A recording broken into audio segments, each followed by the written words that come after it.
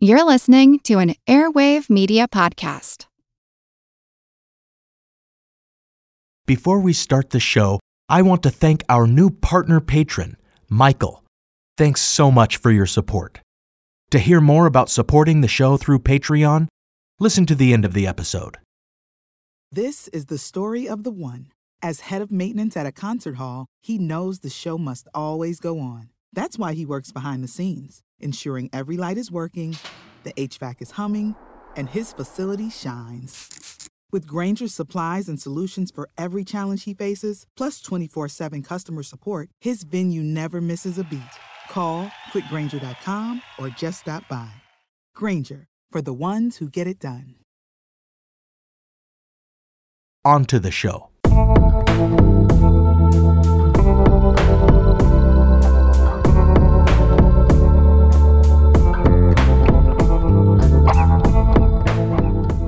Welcome to Historical Blindness, the Odd Past podcast, and a very special episode. It has been a full calendar year since I wrote and recorded the first episode of this show. At the time, we were in the full throes of an awful presidential election year.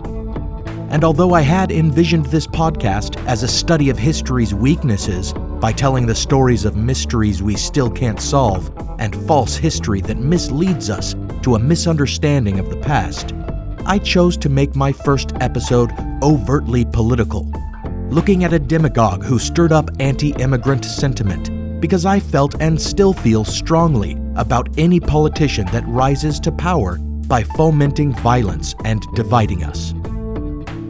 Now, a year later, and I'm starting to see the term historical blindness thrown around quite a bit in the news. Ever since the sad events at Charlottesville, and more specifically, since Donald Trump's equivocation over who was at fault for the violence that took place, when he painted both sides as equivalent and defended the sentiment that Confederate monuments should not be toppled, suggesting that Robert E. Lee was as important a figure as George Washington, or at least that the two were equally immoral in condoning and engaging in slavery, or in Lee's case, defending it through military insurrection. I have been getting Google alerts for a variety of articles in which the term I thought I coined for the title of this podcast keeps showing up to describe this distortion or purposeful misunderstanding of the past. Therefore, yet again, a year in and almost a year since that fateful presidential election, and I feel I must address a very hot-button issue. To any listeners and friends from the South, if you feel affronted by this subject matter or the assertions I make, I implore you to listen with an open mind, to read for yourself the sources I'll provide on the website's reading list, and, true to the purpose of this podcast, to question received history.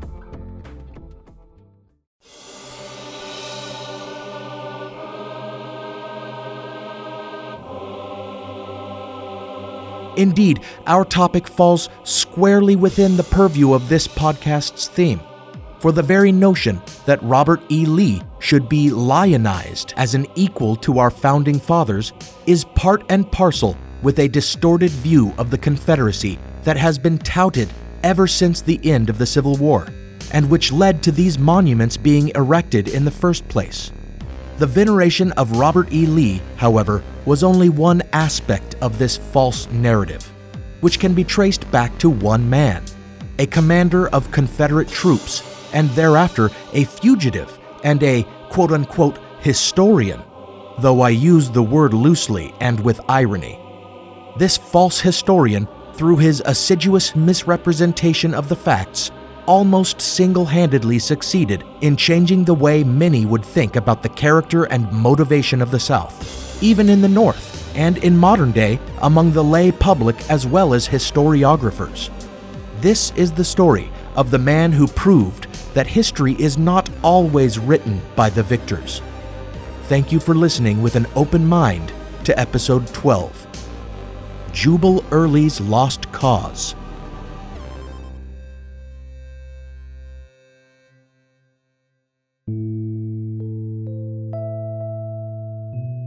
odds are that at different times in your life, you've heard two competing narratives about the reasons for the secession of the South and the subsequent Civil War. Maybe you've heard that it was all over slavery. That's clear enough for any child to understand. And perhaps in a history class or in some intent conversation with a confident friend, you learned that this was an oversimplification and that it was really about the question of states' rights versus the sovereignty of the federal government. Well, that certainly does make the struggle of the Confederacy seem more justified then, and maybe even downright noble, doesn't it? And it's a great perspective to take when you want to seem smarter than others in the room, telling them that they're oversimplifying a more complicated matter and villainizing the rebels. But what if it really was just that simple? What if Southern states did only secede in a bid to preserve an economy predicated on a system of human bondage that it saw as being under attack by the North? Indeed, the first states to secede did so in direct response to the election of an abolitionist president in Abraham Lincoln. And any who doubt that the perpetuation of slavery was the central impetus for secession would do well to examine secessionist pamphlets then in circulation, such as one titled, "The Doom of Slavery in the Union, Its Safety Out of It." Those who argue that most Southerners didn't own slaves and therefore wouldn't have fought for the institution discount the motivation of ambition, as even poor subsistence farmers had plans of eventually running large plantations with slave labor, a fact clearly appealed to in another secessionist pamphlet, The Interest in Slavery of the Southern Non-Slaveholder, which bore the subtitles The Right of Peaceful Secession and Slavery in the Bible. To those who might point to another secessionist pamphlet, The South Alone Should Govern the South, as proof that state sovereignty was at least an aspect of their argument, it would behoove them to read on to that publication's subtitle as well, which reads, "And African slavery should be controlled by those only who are friendly to it."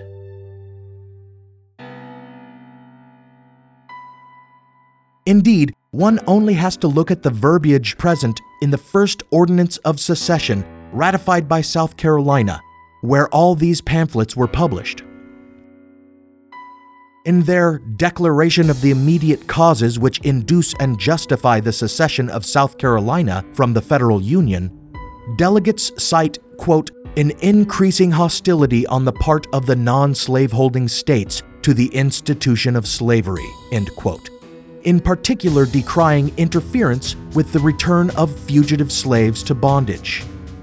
The second state to secede, Mississippi, stated their reasons even more flatly.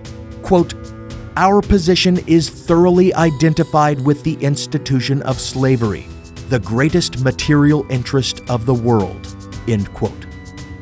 And in their Declaration of the Causes which impel the state of Texas to secede from the federal union, delegates from that state gave one of the most racist and awful rationales for secession.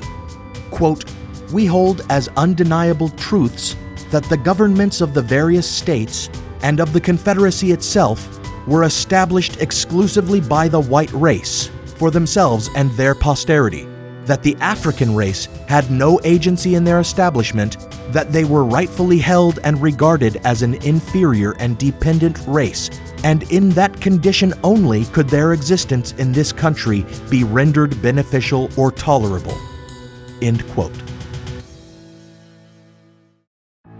Therefore, it seems apparent that indeed Southern states attempted to dissolve the Union and met the United States Armed Forces in open military rebellion for the essential reason that they wished to preserve the institution of slavery.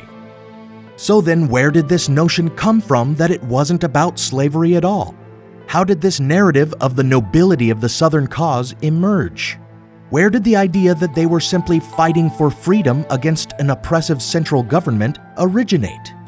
The truth is that this take on the Confederacy really only came out after the fact, and maybe this is understandable.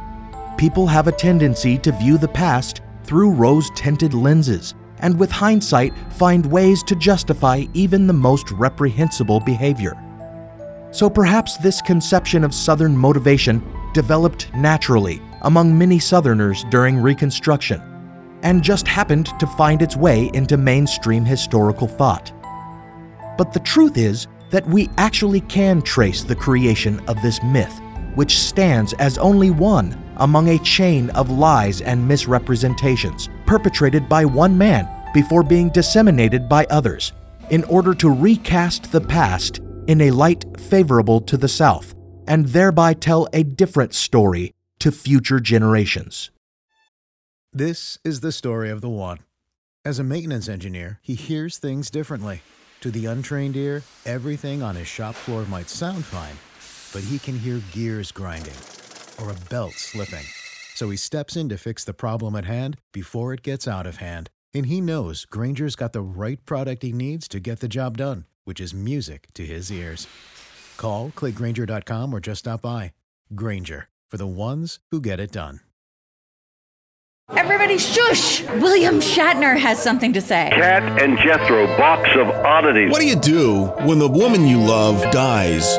Well, of course you dig her up and you live with her. Aww. The show examines weird things. There are plenty of old photographs from this time period of children out in the streets playing in and among the dead horse carcasses. Oh, I miss those days. Things used to be so much simpler. Cat and Jethro. Then there's the urine wheel, which sounds like a really bad game show. Thing done weird things.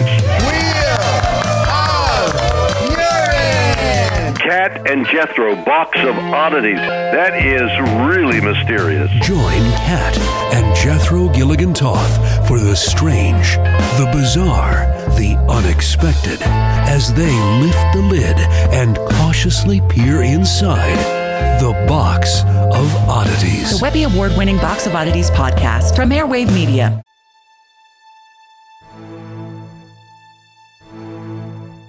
Jubal Anderson Early was something of a curmudgeon and an elitist. The son of a slave-holding Virginia family, it appears he may not have owned any slaves himself. But with ideas about the glory of the Southern past and the aristocratic gentility of prominent Southern families, he was known to doggedly support the rule of the landed slave-holding class. As a Whig, he was something of an outsider among Virginia Democrats, and indeed he found himself standing in opposition to secession. But when he could not stand against the rising tide of history, he exchanged party politics for devotion to the Southern and Confederate cause.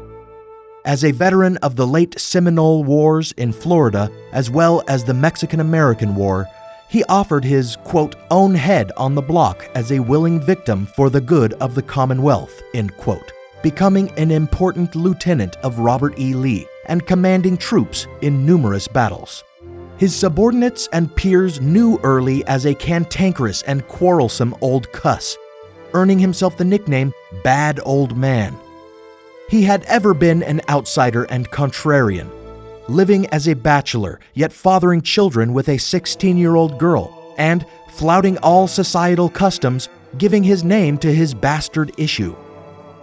He has been called, quote, startlingly profane, end quote, and is credited with wielding a, quote-unquote, acid tongue when criticizing his underlings and fellow commanders. And yet, for someone so outspoken and critical of others, his record of military command is spotty at best. At the First Battle of Manassas, he proved himself as a brigadier by routing Union forces. But at the inconclusive Battle of Williamsburg, he lost many men and sustained an injury himself that took him out of commission for a while. After his recovery, he earned distinction over the course of several battles and received promotion to Major General, but thereafter failed to distinguish himself as a commander and contributed to the Confederate defeat at Gettysburg. During the Second Shenandoah Valley Campaign, Early led a successful invasion of Maryland, but pulled up short of the capital, failing to make the decisive push into Washington that many believe he might have. Finally, after Early's loss of 3 battles in a row and his utter defeat at Waynesboro, General Lee relieved him of his command. But he did so with such tact, treating him with such respect, that he retained Early's highest esteem and undying loyalty.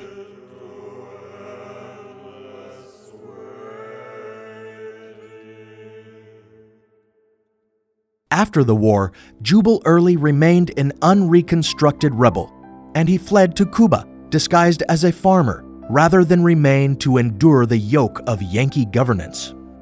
Afterward, while living in Mexico, Early received a letter from Robert E. Lee that indicated the general wanted to write about the war and needed whatever relevant documents Early might have kept, for he believed it important to, quote, transmit, if possible, the truth to posterity and do justice to our brave soldiers, end quote. While Jubal Early had already been collecting his own thoughts about the late conflict and formulating his decidedly skewed perspective, which he expressed in letters during that time, this request from Lee proved to be the impetus he needed to begin his compositions in earnest. Within a few short months, Jubal Early had drafted a memoir in which can be seen the beginnings of his lost cause ideology. He continued to write while in Mexico and thereafter in Canada, and by 1869 he had returned to Virginia, where he joined the Southern Historical Society. This organization he essentially transformed into an organ for propaganda, publishing 52 volumes of papers over a decade, laying out his lost cause mythology. This ambitious undertaking, in effort, quote, to construct the archives in which shall be collected memoirs to serve for future history, end quote, was largely successful at influencing historians over the next century. This myth of the lost cause that Jubal Early and his collaborators promulgated comprised a few principal notions. One of these I've already discussed, the claim that states didn't secede to preserve slavery, but rather to preserve states' rights in the face of federal tyranny. Another is not even worth considering seriously, the claim that slavery was an overall benevolent institution in which slaves were treated kindly and fairly and protected from the cruelties of life outside bondage. This lie can be countered with even a cursory reading of any slave narrative, all of which unfailingly enumerate the many cruelties and evils of the institution. Moreover, this is the same lie traditionally fed to the slaves themselves to scare them out of attempts at escaping to freedom. The rest of the tenets of the lost cause also promote a conception of the Confederacy as noble rebels rather than as traitors fighting to maintain their racist system of human subjugation. And these contribute directly to the continued reverence for Confederate leaders we see today, for they paint Confederate commanders and soldiers as underdog heroes. They claim that not only was it a lost cause, but it was also a hopeless cause, as Southerners were desperately outnumbered by Union forces, yet fought and gave their lives regardless, depicting them as true martyrs. The myth goes that Confederate forces only won as many battles as they did because Robert E. Lee was one of the most brilliant tacticians in history. And not only were Robert E. Lee and his soldiers the underdog heroes of the Civil War, but also Union General Ulysses S. Grant was nothing more than a clumsy butcher who only succeeded against the Confederacy through the waging of quote-unquote total war, using his superior numbers to slaughter them in a most ungentlemanly way. Some of these claims I won't even bother to address. Firstly, the idea that the Union was only able to defeat the Confederacy through brute force and unprecedented tactics seems to contradict the notion that the war was unwinnable for the South. It seems like they're saying, "There's no way we could have won," then turning around and saying, "You only won by not fighting fair." And Jubal Early should not have been decrying the tactics of his enemy as he relied on some morally questionable strategies himself. For example, in Maryland, when the residents of a certain town didn't greet him happily and offer support and reinforcements, he threatened to burn their town to the ground unless they paid a ransom of $200,000, which today would be about $3 million. The truth is that many historians today believe that the South, while certainly outnumbered, could very well have won the war, or at least achieved a stalemate, they might have successfully sought international support, but instead they failed in foreign diplomacy. And they might have increased their military forces through the emancipation and enlistment of their own slaves. But they remained steadfastly devoted to maintaining the institution of slavery, because, of course, that was their principal reason for fighting. And so they lost.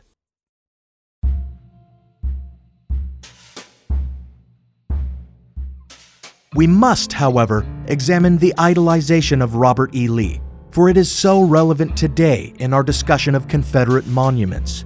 President Trump, in his egregious reaction to the events at Charlottesville, suggested an equivalence between George Washington and Robert E. Lee, and told the press that they were, quote-unquote, changing history.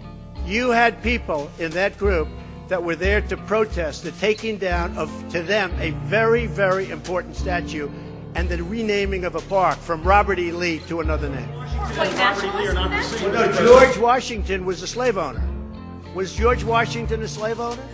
So will George Washington now lose his status? Are we going to take down, are we going to take down statues to George Washington? How about Thomas Jefferson? What do you think of Thomas Jefferson? You like him? Okay, good. Are we going to take down the statue? Because he was a major slave owner. Now we're going to take down his statue. So you know what? It's fine. You're changing history. You're changing culture. This is not only a distortion, it's a reversal of the truth. Confederate monuments venerate not the man Robert E. Lee, but rather the myth that Jubal Early and his Southern Historical Society erected in its place. In their estimation, Lee was not only a noble gentleman and a scholar, but also an unparalleled military mind that could do no wrong. At times, praise of Lee bordered on religious, as if Early and his accomplices were trying to deify him in memory.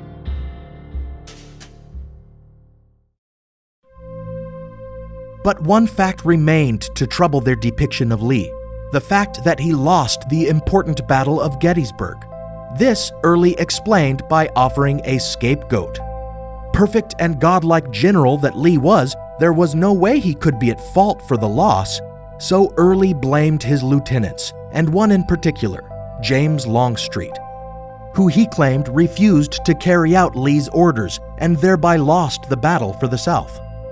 This resulted, as some historians have phrased it, in, quote, a historiographical puzzle involving a total rewriting of the Gettysburg saga by former Confederates, end quote. In truth, however, James Longstreet seems to have been unjustly maligned. Lee alone can be held responsible for the command decisions as well as the conduct of those he commanded at Gettysburg. And there is historiography that argues convincingly that Longstreet actually provided wise counsel that Lee ignored. If one were going to spread the blame around to underlings, then Jubal Early himself would need to shoulder some of it, as would others. This statement of Trump's would not be the first time that Washington and Lee have been compared, either. One needs look no further than Washington and Lee University in Lexington, Virginia, to see the two figures honored together. And this was the case in 1890, when during a grand parade in Richmond, Virginia, in which pictures of Washington and Lee had been hung side by side, a huge statue of Robert E. Lee was hauled through the streets of Richmond by people rather than draft animals, after the manner in which George Washington's statue had been hauled through the same streets more than 30 years earlier. It was an impressive affair that celebrated the lost cause view of the war, with Jubal Early parading on horseback and speechifying, and the pariah, James Longstreet, was present as well, though not nearly so welcome. Events such as these, arranged and promoted by Jubal Early and his Historical Society, as well as other veterans and those sympathetic to the lost cause view of the war, strengthened for posterity the myth of the nobility of the Confederate cause, and ensured the magnification of Lee as a figure to be revered alongside the Founding Fathers. About 4 years later, Jubal Early died, falling down some stairs. But the propaganda machine he had set in motion continued to move and build momentum. When other veterans of the Civil War began to die off, an organization called the United Daughters of the Confederacy launched a campaign that would see a great number of Confederate monuments built during the early 1900s. Not coincidentally, just during the formalization of Jim Crow segregation laws, in a clear effort to whitewash the past and to establish a dominant culture of white supremacy. And then again, a backlash against the passage of the Civil Rights Act saw yet more of these monuments to a false history erected. This is quintessential historical blindness, a false and indeed purposely distorted narrative that has been systematically disseminated in an effort to control the public's perceptions of a region's shameful past. The apologists of Dixieland have for more than 150 years refused to face historical truth, instead relying on lies and misdirection, imploring anyone who does attempt to scrutinize their history to, as the song says, look away, look away, look away. The land of cotton, old times are not forgotten. Look away, look away, look away, Dixieland.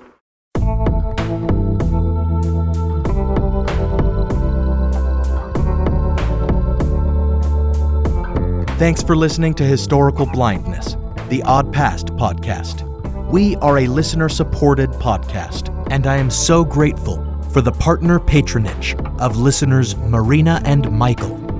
I relied on a couple of fantastic books as sources for this episode, including a collection of essays entitled The Myth of the Lost Cause and Civil War History, and a book similarly titled The Myth of the Lost Cause by Edward H. Bonekemper III. Find links to these books on Amazon through our episode reading list at historicalblindness.com/books, where you'll also find a link to my novel, Manuscript Found, about the beginning of Mormonism and a Masonic political scandal. Following any links or banner ads to Amazon from the website will help to support the show. And if you're looking for some other ways to support the show, visit our Patreon page at patreon.com/historicalblindness, where you can get some modest rewards like access to teasers and the early release of episodes for pledging support. Or visit historicalblindness.com/donate to leave a one-time donation. If you'd like to support the show and are in the market for merchandise, you can get t-shirts, tote bags, coffee mugs, and other items with our logo on them through our Redbubble store. Visit historicalblindness.com/store to view the products and link to the site. And if nothing else, consider dropping us a rating and review on Apple Podcasts and following the show on Facebook and Twitter. On social media, I share interesting articles and give updates, such as a few weeks ago when I appeared on a live radio program to discuss some of the very topics covered in this episode. If you're interested in hearing that, visit BeyondSpinShow.com or find the show on Apple Podcasts. In Beyond Spin, Edwin Lingard takes you behind the distortion in politics and pop culture for a naked look at the American landscape and zeitgeist. Check it out. That's it for this episode. Instead of a blind spot in 2 weeks, I'll be releasing a special Halloween episode that may be extra long or split into 2 parts, with part 2 released a week later. Until next time, when they tell you to look away, that's when you must peer most keenly. Some music in this episode was provided by Creepy Pizza. Find this artist on iTunes, Spotify, SoundCloud, and Bandcamp.